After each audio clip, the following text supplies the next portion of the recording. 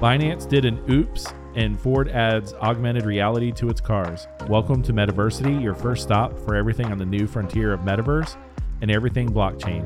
I'm Chris with Kristen, and we'll explore and learn this new world together. So this week, Binance has so far been in the news for a couple things.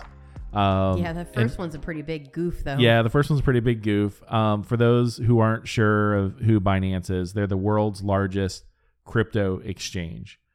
And the first thing they have made the news for is something pretty embarrassing. So they released a new Binance Twitter emoji. And if you haven't seen it, just Google it. It'll pop up. It's not hard to find. Even though they're getting rid of it, they're currently making a new emoji. Yeah, but anything that hits the internet is pretty much there forever, right? It's pretty much there forever. Just acknowledge. I'm kind of add a little bit of suspense to this one, in case you don't know what it is or haven't heard it yet. Hopefully it just happened. So, hopefully this is still new to a lot of people, but it is in the shape of a swastika, and it's like, so, it looks like, if you look at it and you know what a swastika is, and you have to like pretty much live underneath a rock, at least here in the U.S., and not know what a swastika is and what it means. This was a worldwide event. Yeah, I think it's a worldwide event.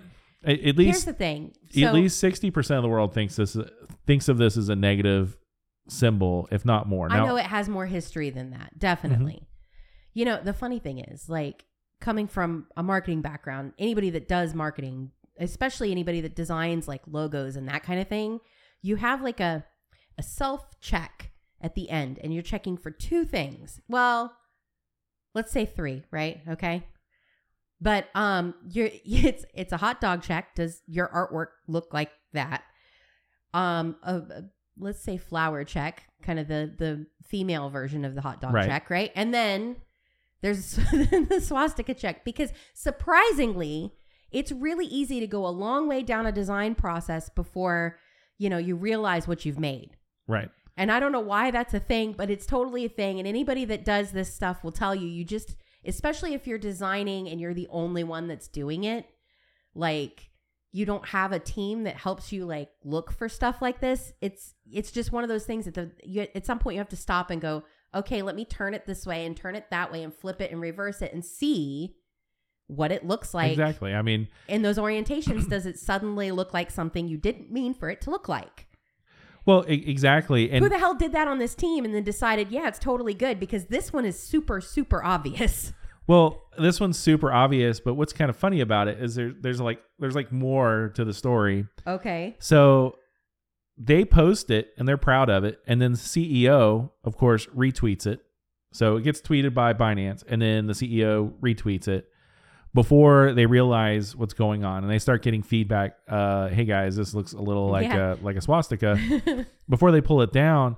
But they even talk about how embarrassed they are that this got out there, and that it went through several marketing checks. Holy crap. So I'm not sure who's on their marketing team, but they might need to like pull someone else in now to kind of check some things over. Yeah, maybe just have another set of eyes. Yeah, just another set of eyes. Just another, like, surely the guy, the new person you're going to bring onto the team. I was thinking the guy that delivers coffee, whatever it is. Like a normal person. That person needs to like look at it, and they might go, yeah. Does this resemble anything to you guys? This might be. I'm sure everybody on the marketing team was like, hey, it looks like, looks very blockchainy. It looks great. Like, and they just passed it on through. I don't know how they missed it, honestly. This is pretty blatant. So, and then this is all coincidental, but it's also just equally horrible. So they released this new emoji on April 20th, yesterday, which represents something to a lot of people. So some people, 420 is, the cannabis day. So maybe they were high and it leaked out. But yeah, maybe. But wait. No, isn't Binance like, aren't they Chinese? Aren't they a Chinese company? Or are they not? Because so here's where I'm coming from with that. And it's been a little while since I paid a whole, I haven't like dug in on this one, but I had stuff on Binance for like 3 years ago, maybe it was. And, at some point with all the rules and regulations and stuff on crypto that were coming or, assumed to be coming from our government on this stuff. China was like, hey, we don't want to mess with that. We don't want to have to worry about the U.S. coming after people or whatever. So they kind of locked us all out. And I had to like regain entry to my Binance, let's say wallet, right? I know we can probably go into this a little bit more in depth about like why I'm saying it's a wallet, but I had to go back in there, get access to it so I could try to transfer stuff out to a US based version of Binance because I wasn't allowed to be in that China one. They used to just be the one, and then they made it the China one and they made a US one. And the US one does like the know your customer whatever stuff. So I thought I would just kind of double check. I thought I knew. So they were based in China. Yeah. But when China started cracking down on and making more cryptocurrency regulation, they moved their headquarters to the Cayman Islands. Oh, so okay. I was pretty sure, but since you were asking the question, I wasn't 100%. I thought I would just kind of all of Binance punch that now, in. even though they have different like segregated for countries exchanges. exchanges. I mean, they're like a lot of other companies where they're headquartered in Caymans, but they also have, the U.S. headquarters, and I'm sure they have one in Europe and that kind of thing. The reality is, it doesn't matter where you are. Like if you're breaking whatever rules, like the U.S. government will try and come at you anyway. So it doesn't really matter. You can be based in the Caymans. It's not like it's going to protect you. You're going to have to follow whatever rules they put in place or whatever. Like right. Well, and then as if their screw up wasn't bad enough, we're assuming this is all coincidental. But 420 is also Hitler's birthday. Is it? So Did you Google that? Yeah. I know I read it in an article, but like, do we know that to be true? I feel silly. I read ask it in multiple articles, but I'm assuming you're wanting me to fact check it really quick. Well, I'm just saying, wow, the coincidence in that, right? Like, whoa. Yeah, that's poor planning. Yeah, April Holy 20th. Crap. Yeah, he was born April 20th, 1889. Okay. So, I mean, as far as a oops is concerned, it's about as oopsie as it can get, especially for a marketing team. Yeah, good job, guys. So way to botch that one. You have one job. You had one. Literally just make sure it doesn't look offensive, and then if it does look offensive, make sure that the person who ruined that symbol wasn't born on the same day you released your Twitter emoji. So yeah. Oh, is that what it's a Twitter emoji? It's a Twitter emoji. Oh, okay. So interesting. It's just awful. And the good news for them is a lot of people realized that it was a mistake, and a lot of people realized the funnier side of it. So I don't think they're like in super trouble. I think it's more of an embarrassing thing for them, at least at the moment. I would be embarrassed by that. But it's a pretty bad oops. Yeah. So that's man. It's not an oops you should be making. Anyway, yeah, that's pretty rough. So the other thing they are saying they are doing, I believe they put out the statement this morning, is this morning being 4/21, they are going to deactivate user accounts of people that are from Russia from using their wallet. Oh, Binance's? So the way that's going to work is from the couple things that I saw and their statement is any account that holds over about $11,000. They actually said euros. So it's 10,000 euros. And then I did the quick translation. It's pretty close to $11,000. So anything above that is going to get deactivated, and they'll no longer be able to deposit or trade within their account. Now, they're not holding their crypto completely hostage. If they want to withdraw, they still can. So they can get their crypto out of their wallet, but they can't purchase or can't deposit or trade within their account. Okay. Or use their services to purchase additional crypto. Can we just take a hot second to talk about, because I know we have a few listeners that this is a fairly new universe for them. They don't understand the wallets and the exchange and all of that. They may have heard the words or whatever, but like, you know, there's hot wallets and cold wallets, and there's the exchange, and you sort of have a wallet as tied with the exchange. Like, I know you've kind of looked into this for sure describing, and we'll keep it super simple, and then probably what we need to do is circle around and do something a little bit more in depth. Sure. With crypto, kind of like what you did with kind of the overall metaverse. Maybe we need to do something kind of like that with crypto. Yeah. But in short, to kind of go with this, if you own cryptocurrency, you are going to at some point probably need to deal with a wallet, you will have to deal with a wallet, and you'll have to deal with an exchange. Now, there's a difference between the two, even though some people you might use for your exchange also act as your wallet. And I know that's kind of confusing, but a wallet essentially contains your private keys to any cryptocurrency you own. And your wallet can be a hot wallet or a cold wallet. And a lot of people who deal with a lot of cryptocurrency say you're safest in a cold wallet scenario where everything is stored on like one of those USB keys. Right. And you can just store it on a regular one. You're the only one that has access to that. You're the only one that has access to it. There's some fancier ones that'll tell you what crypto's encrypted on there and all that stuff, but it's protected and it's encrypted. Yeah. And then, you know, there's other types of wallets where having access to your crypto is a little bit more convenient. Yeah, like Coinbase or something. It's online. And then a lot of those places like a cloud wallet, sort of, right? It's like a cloud wallet. I can access it from anywhere. It's almost like having a bank. Exactly. Those folks though, like that can get a little scary because, you know, this could happen and your stuff's kind of tied up. There was just some of that in the news not that long ago, right? Well, like with Canada, maybe it was. Well, there's a couple things. Well, first of all, we're kind of merging a wallet and an exchange. Okay. So a wallet's where your crypto's stored. And then an exchange is a service that you use for buying, selling, and trading your cryptocurrency to make it easier for the users to do that. Right. So I have Bitcoin and I want to get, some Ethereum, Doge. whatever, You're Doge, right? You're going to go Bitcoin to Doge. Yeah. And that would be through like an exchange.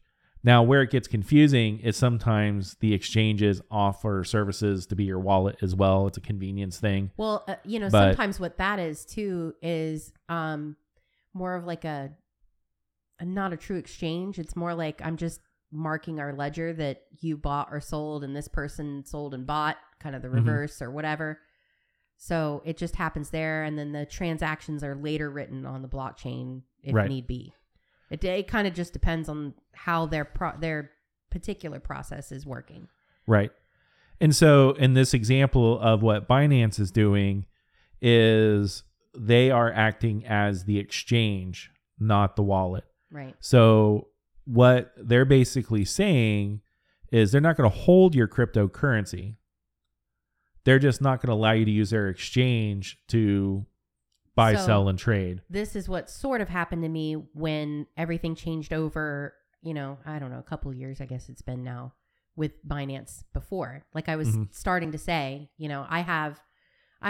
was when I was first starting to tinker with all of this stuff, and I had, I don't know, I think I had swapped over and bought some polymath stuff, which, obviously was that didn't work out. And the funny thing is I actually, I was talking to somebody right around the time that Polygon, which has Matic, they spiked, and I thought I had maybe $20 worth of Poly in there. And I thought, oh, Poly, that's cool. I have that. And I did like the rate of what it would be if I could get to it. Right. Because it was still in there. It was still in the China one. And it was like locked up, and I didn't have access to it. Every time I tried to log in, it was like, you can't do this. You're in the US. We don't allow that anymore. And I was like, fuck, I can't get my stuff. So anyway, I thought I had, maybe when I did the math, it was going to be like 24 grand because it just like, it went crazy. And I was like, holy crap, I could like buy a car with this. Like, this would be amazing. 24 grand would be like just amazing right now. It was like life changing. And I was kind of excited about that. And I went through their like chat help and spoke to somebody there. I don't know, in China. I don't know where they were. Anyway, and they were able to let me in to my wallet. I just can't do anything on the exchange. Right. And then I, lo and behold, found out that it was polymath. No, Oh, well. I'm a sad panda, not 24K. It's still like nothing in Right. there. Well, and part of their statement is from them is they said, while these measures are potentially restrictive to normal Russian citizens, Binance must continue to lead the industry in implementing these sanctions. We believe all other major exchanges must follow the same rules soon. Thank you for your understanding. So they kind of know the implications of this. And I think in the end, I think people do want to see you start getting into the Russia-Ukraine conflict. Sure. And I think, a lot of opinions there. There's a lot of opinions there. And I think most people are probably pro-Ukraine on this. Right. But it'll be interesting to see where people fall on kind of the crypto side of it. Sanctions are really can be a brutal thing. They can really sway a government in deciding whether they continue the activities or not. But the awful thing about them is you have a lot of citizens that are oftentimes affected by that. Yeah. And they don't have a voice. They don't really have a voice in the whole thing. Any of that. So yeah, it's pretty tough.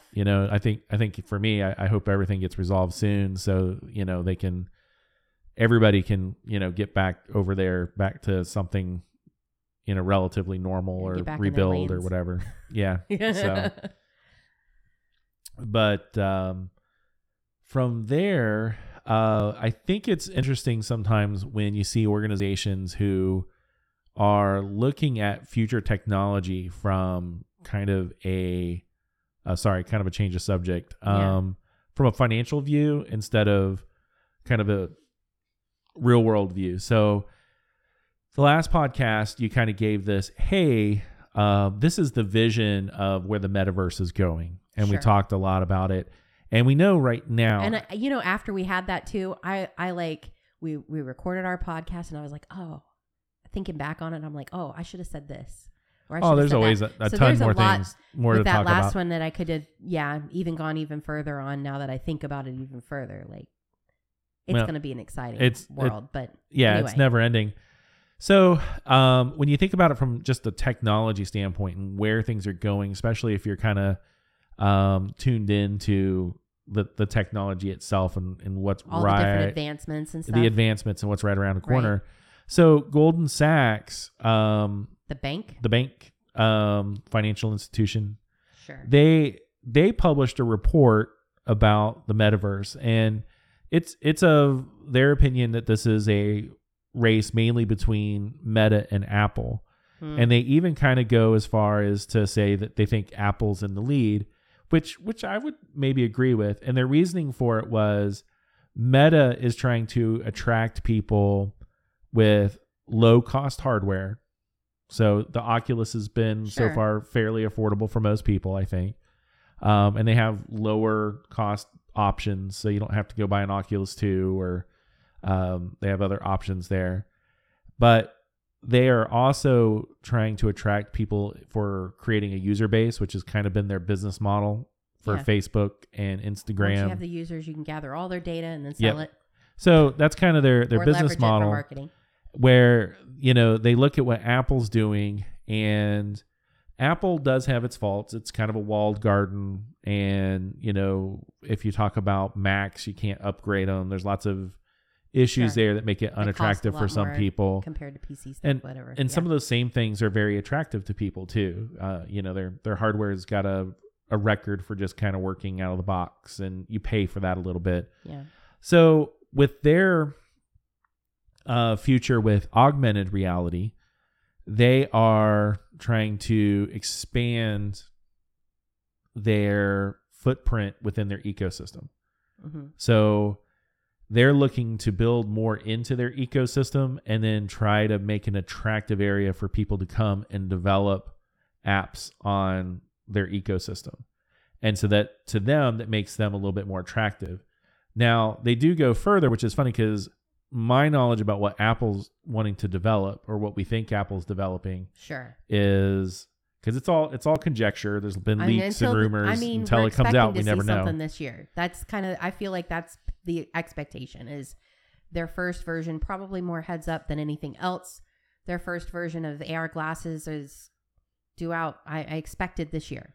Yeah, I think. I mean, it could be next year, depending. You know how things are right now when you go to shop for things. Like, there's a lot of weird delays. Things are harder to get that you wouldn't necessarily expect. And it's harder to find things nowadays and everything else. So the actual article from Sachs says they expect both Meta and now this is where I think Oculus is behind the times. I'm sorry, even Goldman Sachs. You messed me up saying Oculus. Yeah, I know. I said Quest. So Goldman Sachs is a little behind the times, as they're saying that Meta will launch the new Quest Pro by end of 2023 at the latest. And we know that that's actually not what they're creating anymore. Right. So they're a little behind there. And they say the same launch for Apple's product as well. And Meta thinks, or not Meta, gosh, I can't even spit out the right words today. Goldman Sachs thinks the future is going to be more on the VR side. Now Now, I think this is a little bit of a short-sighted financial view, because in their opinion, there's more tested hardware out there available to support VR, and AR is still an unknown.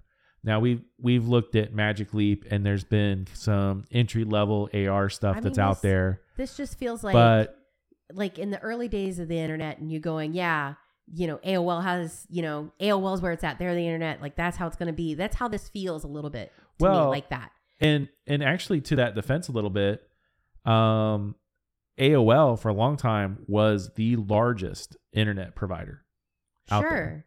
And you remember you got your their little Metaverse, You got your drink coasters. The CDs came in the mail. Everybody had one. They just showed up, and then every so many months they showed up again, and everybody had AOL. So I can see where that point of view is.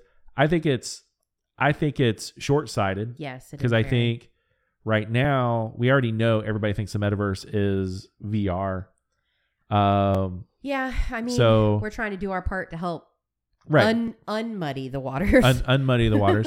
But everybody thinks that's where it's at. And they are right. So in that sense. Currently, I mean, the thing is we have to be patient with the technology. We just know it's coming. We know this is where it's headed. And understand that, like, you have to take your first toddler baby steps, whatever, into this next unknown thing that people are having a really hard time wrapping their head around. And I get it. It's weird. It's different. It's going to be really exciting when it gets here. Like, playing around with VR, and no matter which system, I would say that's far from mainstream right now. Still. Oh, yeah. Like, there's still a ton of people that have never even really played at all with it. They definitely don't have it in their house. Right. Whereas we've got a few.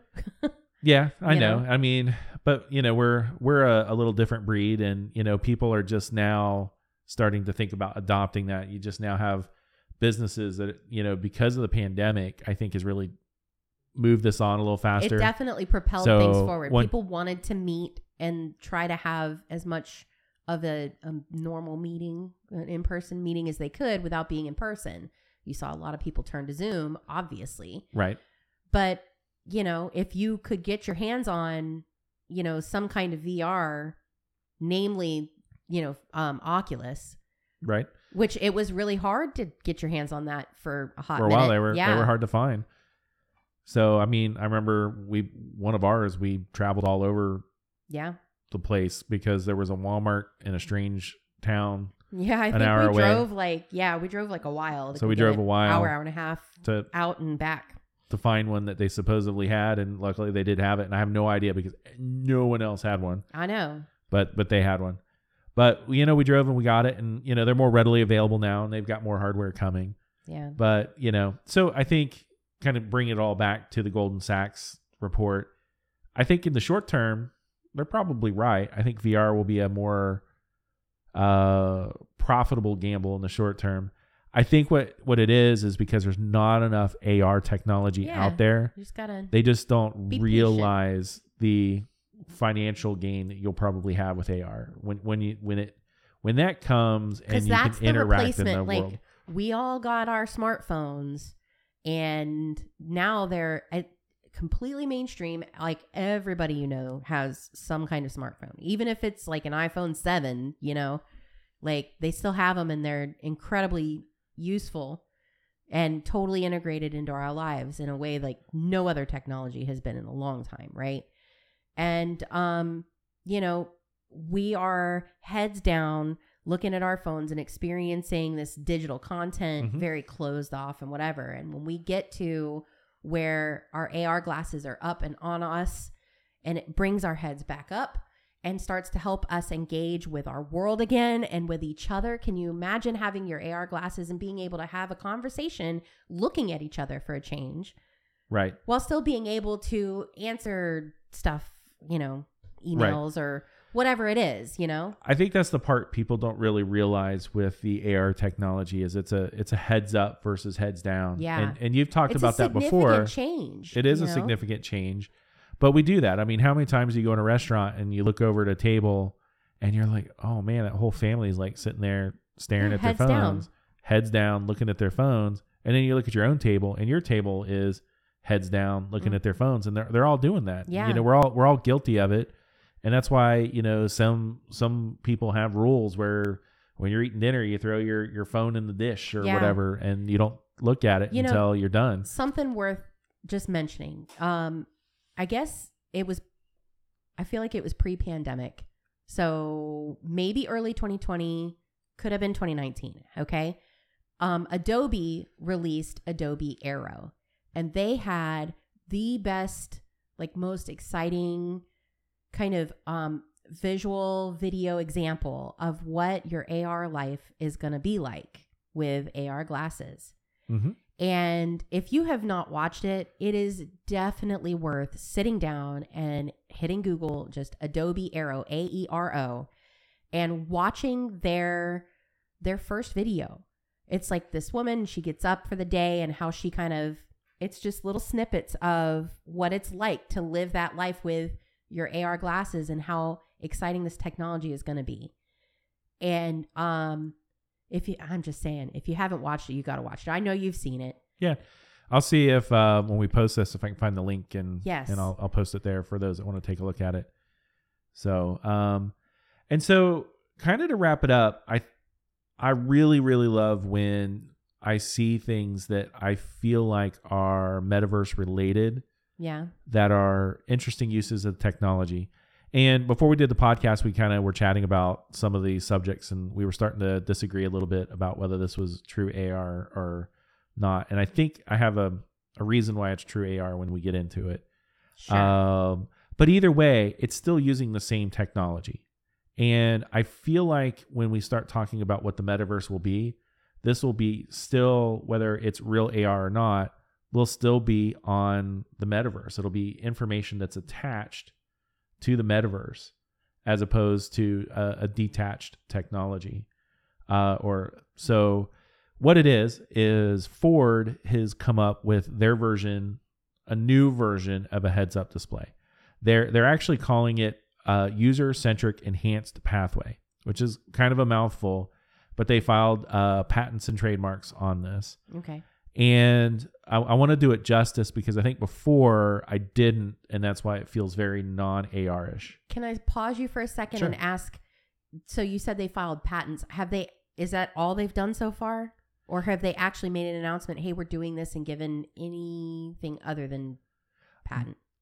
No, they are wanting to start implementing this in their vehicles. Oh, okay. They don't have a date for when it'll show up. Sometimes they get filed and it never comes back. Lots of people do patents on ideas. Doesn't necessarily mean they're happening. No, I think from the article that I saw, which I'll post below, it sounds like the intent is to put it in there. And because they're adding this in there, they wanted to go ahead and try to patent and trademark the technology. Okay. So first of all, I mentioned that it's a heads-up display, and I don't think that's quite. It is a type of heads-up display, and those are nothing new. So if you're thinking of the heads-up display, you might have seen in a nicer car where it tells you how fast you're going, or it pops up you need fuel light up on your windshield so you can continue looking up and not looking down. I think what it is, right, is it's maybe some kind of LEDs or something like that. Like and it reflects it off the windshield, and so you maybe can see it's reversed or whatever, Mm-hmm. but that way when it throws a reflection onto the windshield that you can actually see. Right. Or maybe there's some film or something there that it's like in some cars, that's what it looks like. It's like a special little part of your windshield. Mm-hmm. And that way you can see it while you're driving without having to look or deviate, where it is that you're looking in your vision. Kind of like we talked about, you stay heads up. You don't have to go heads down to go look at something that may be distracting. Right.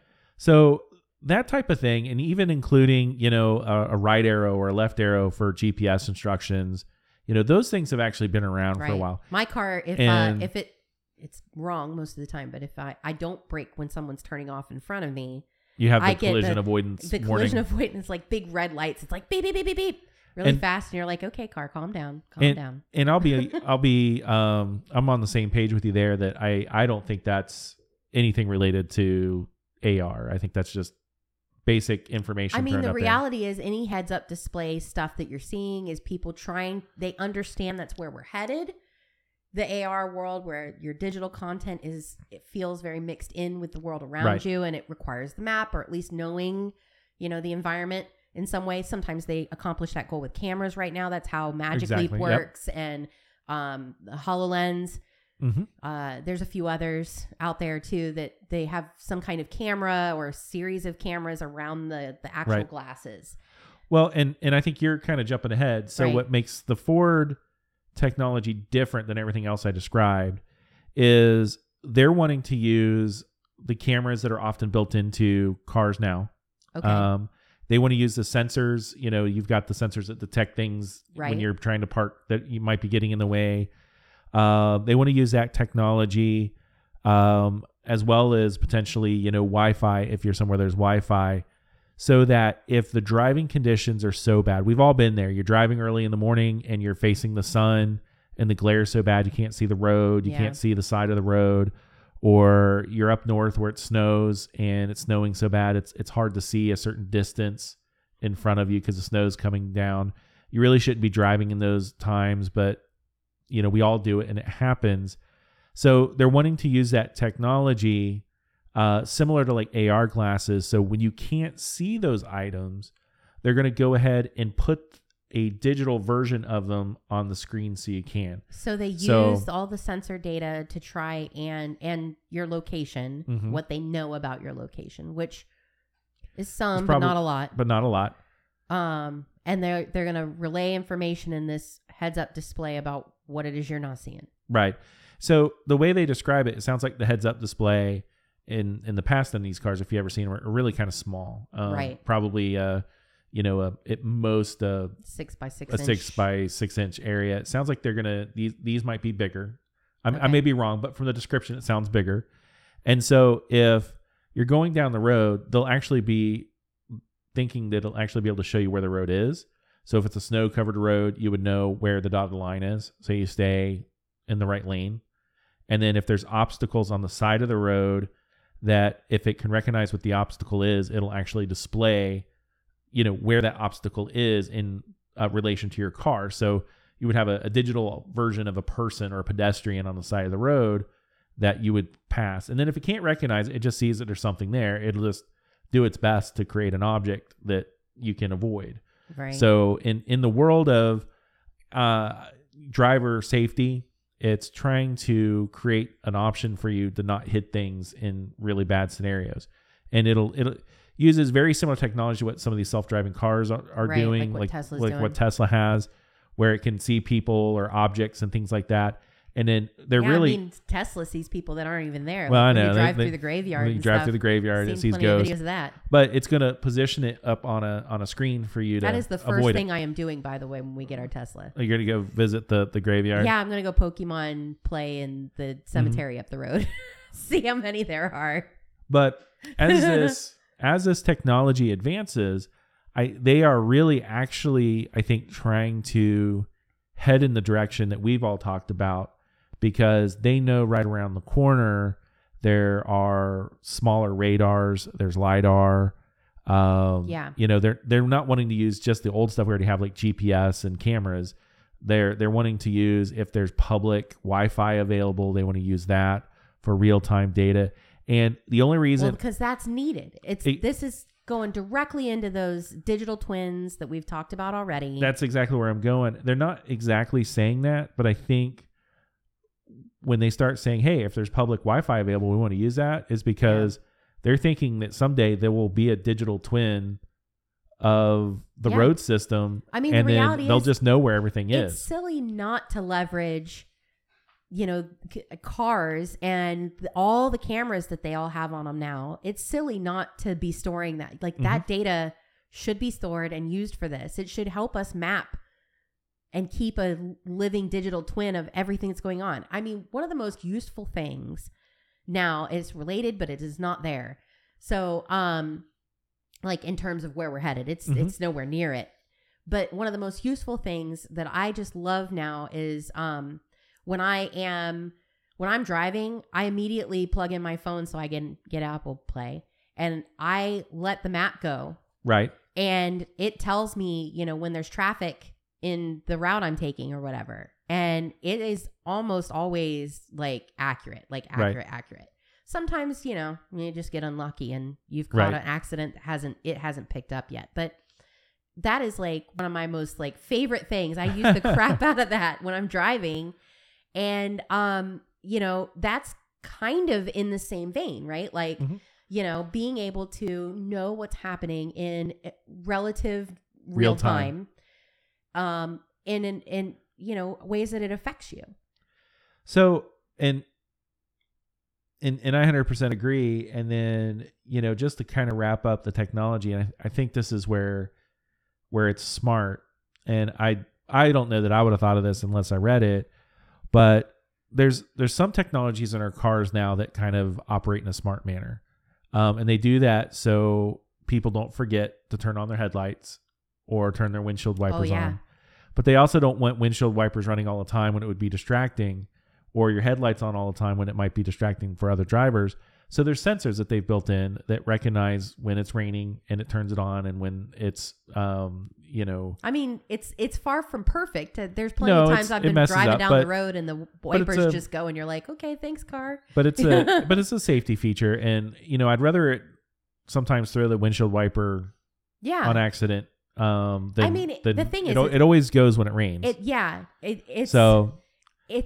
you have to give it a little bit of grace as things are improving, right? Like the first few versions of this technology as it rolls out is far from perfect, and your vehicle, when you take it in to get it serviced, is probably providing them some kind of you'd be silly to think they're not taking diagnostics that they then use to help them further the technology, make it better, so that it eventually is really, really tight, really good and really solid. So, it's really great to see them choosing to use the sensors like this and incorporate them with the cameras and where they're headed. Kind of like the windshield wipers, though, they're actually trying to make it so they may put a camera in the car. So some of the things they talked about. So what it'll do is, they recognize that if you have fake poly trees popping up on the side of the road that are virtual trees on top of the real trees, and there's no reason for them to be there at that exact moment, that might be a distraction. So they're also looking at implementing things that might recognize that you're squinting your eyes or recognize the weather conditions and then pop it up when it's necessary.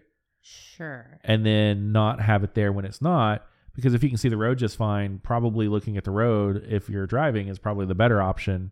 Right. Versus of some kind of virtual like lane assistance view. Right.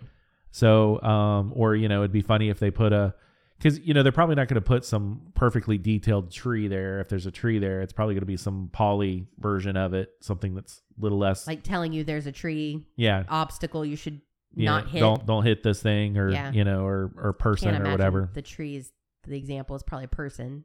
Right. Like that's what most of the objects. It'll probably are be gonna the like, person, like you that, know, cones, about to come into the barriers. road or another car coming or something like that. Right.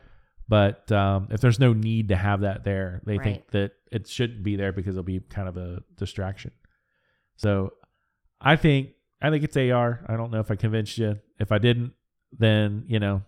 I mean, where they're headed, I would say I agree with. Where they are with this, it's still a heads-up display. So this is our disagreement. You think it's automatically fitting the bill at this stage as AR.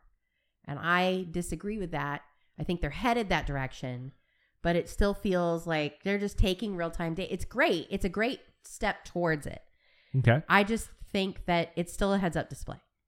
So it's cool. I would certainly want it in my car. Sure. I'm happy to help beta test that, you know. It's not like it's driving my car, right? Right. It's not and driving. It's not impeding my vision, right? Right. So I would be happy to help test that out and make that happen, make that be a reality and get progressions happening towards the actual AR. Because I am here for that. Well, totally. you know, at some point, you don't want to put your AR glasses on and have your AR heads-up display at the same time. That might be kind of weird. Catching Pokemon on one and avoiding virtual cars in the other. I don't know I don't know. They have different screens, so one may, you know, cancel one out. You get some weird stuff going on there. Yeah, I don't know. This is going to be some interesting stuff to kind of figure out because, you know, the reality is you're right. We may have some overlay scenarios, right? Where you have this here and you have this one here and you know, you're using them both at the same time and things get a little wiggy. Yeah, who knows? So with that, that's our show today. Yeah. Let us know if you agree with me or Kristen on the AR heads-up display issue. Sure. Hit that subscribe button, hit the follow button, whatever's available for you to continue listening to us. Leave us some reviews. Subscribe. Questions. We're always happy to answer those too. I mean, we're trying to do the best we can. Like, make sure you let me know that I'm right. Spread the knowledge a little bit. And until next time. Yeah. Thanks for listening.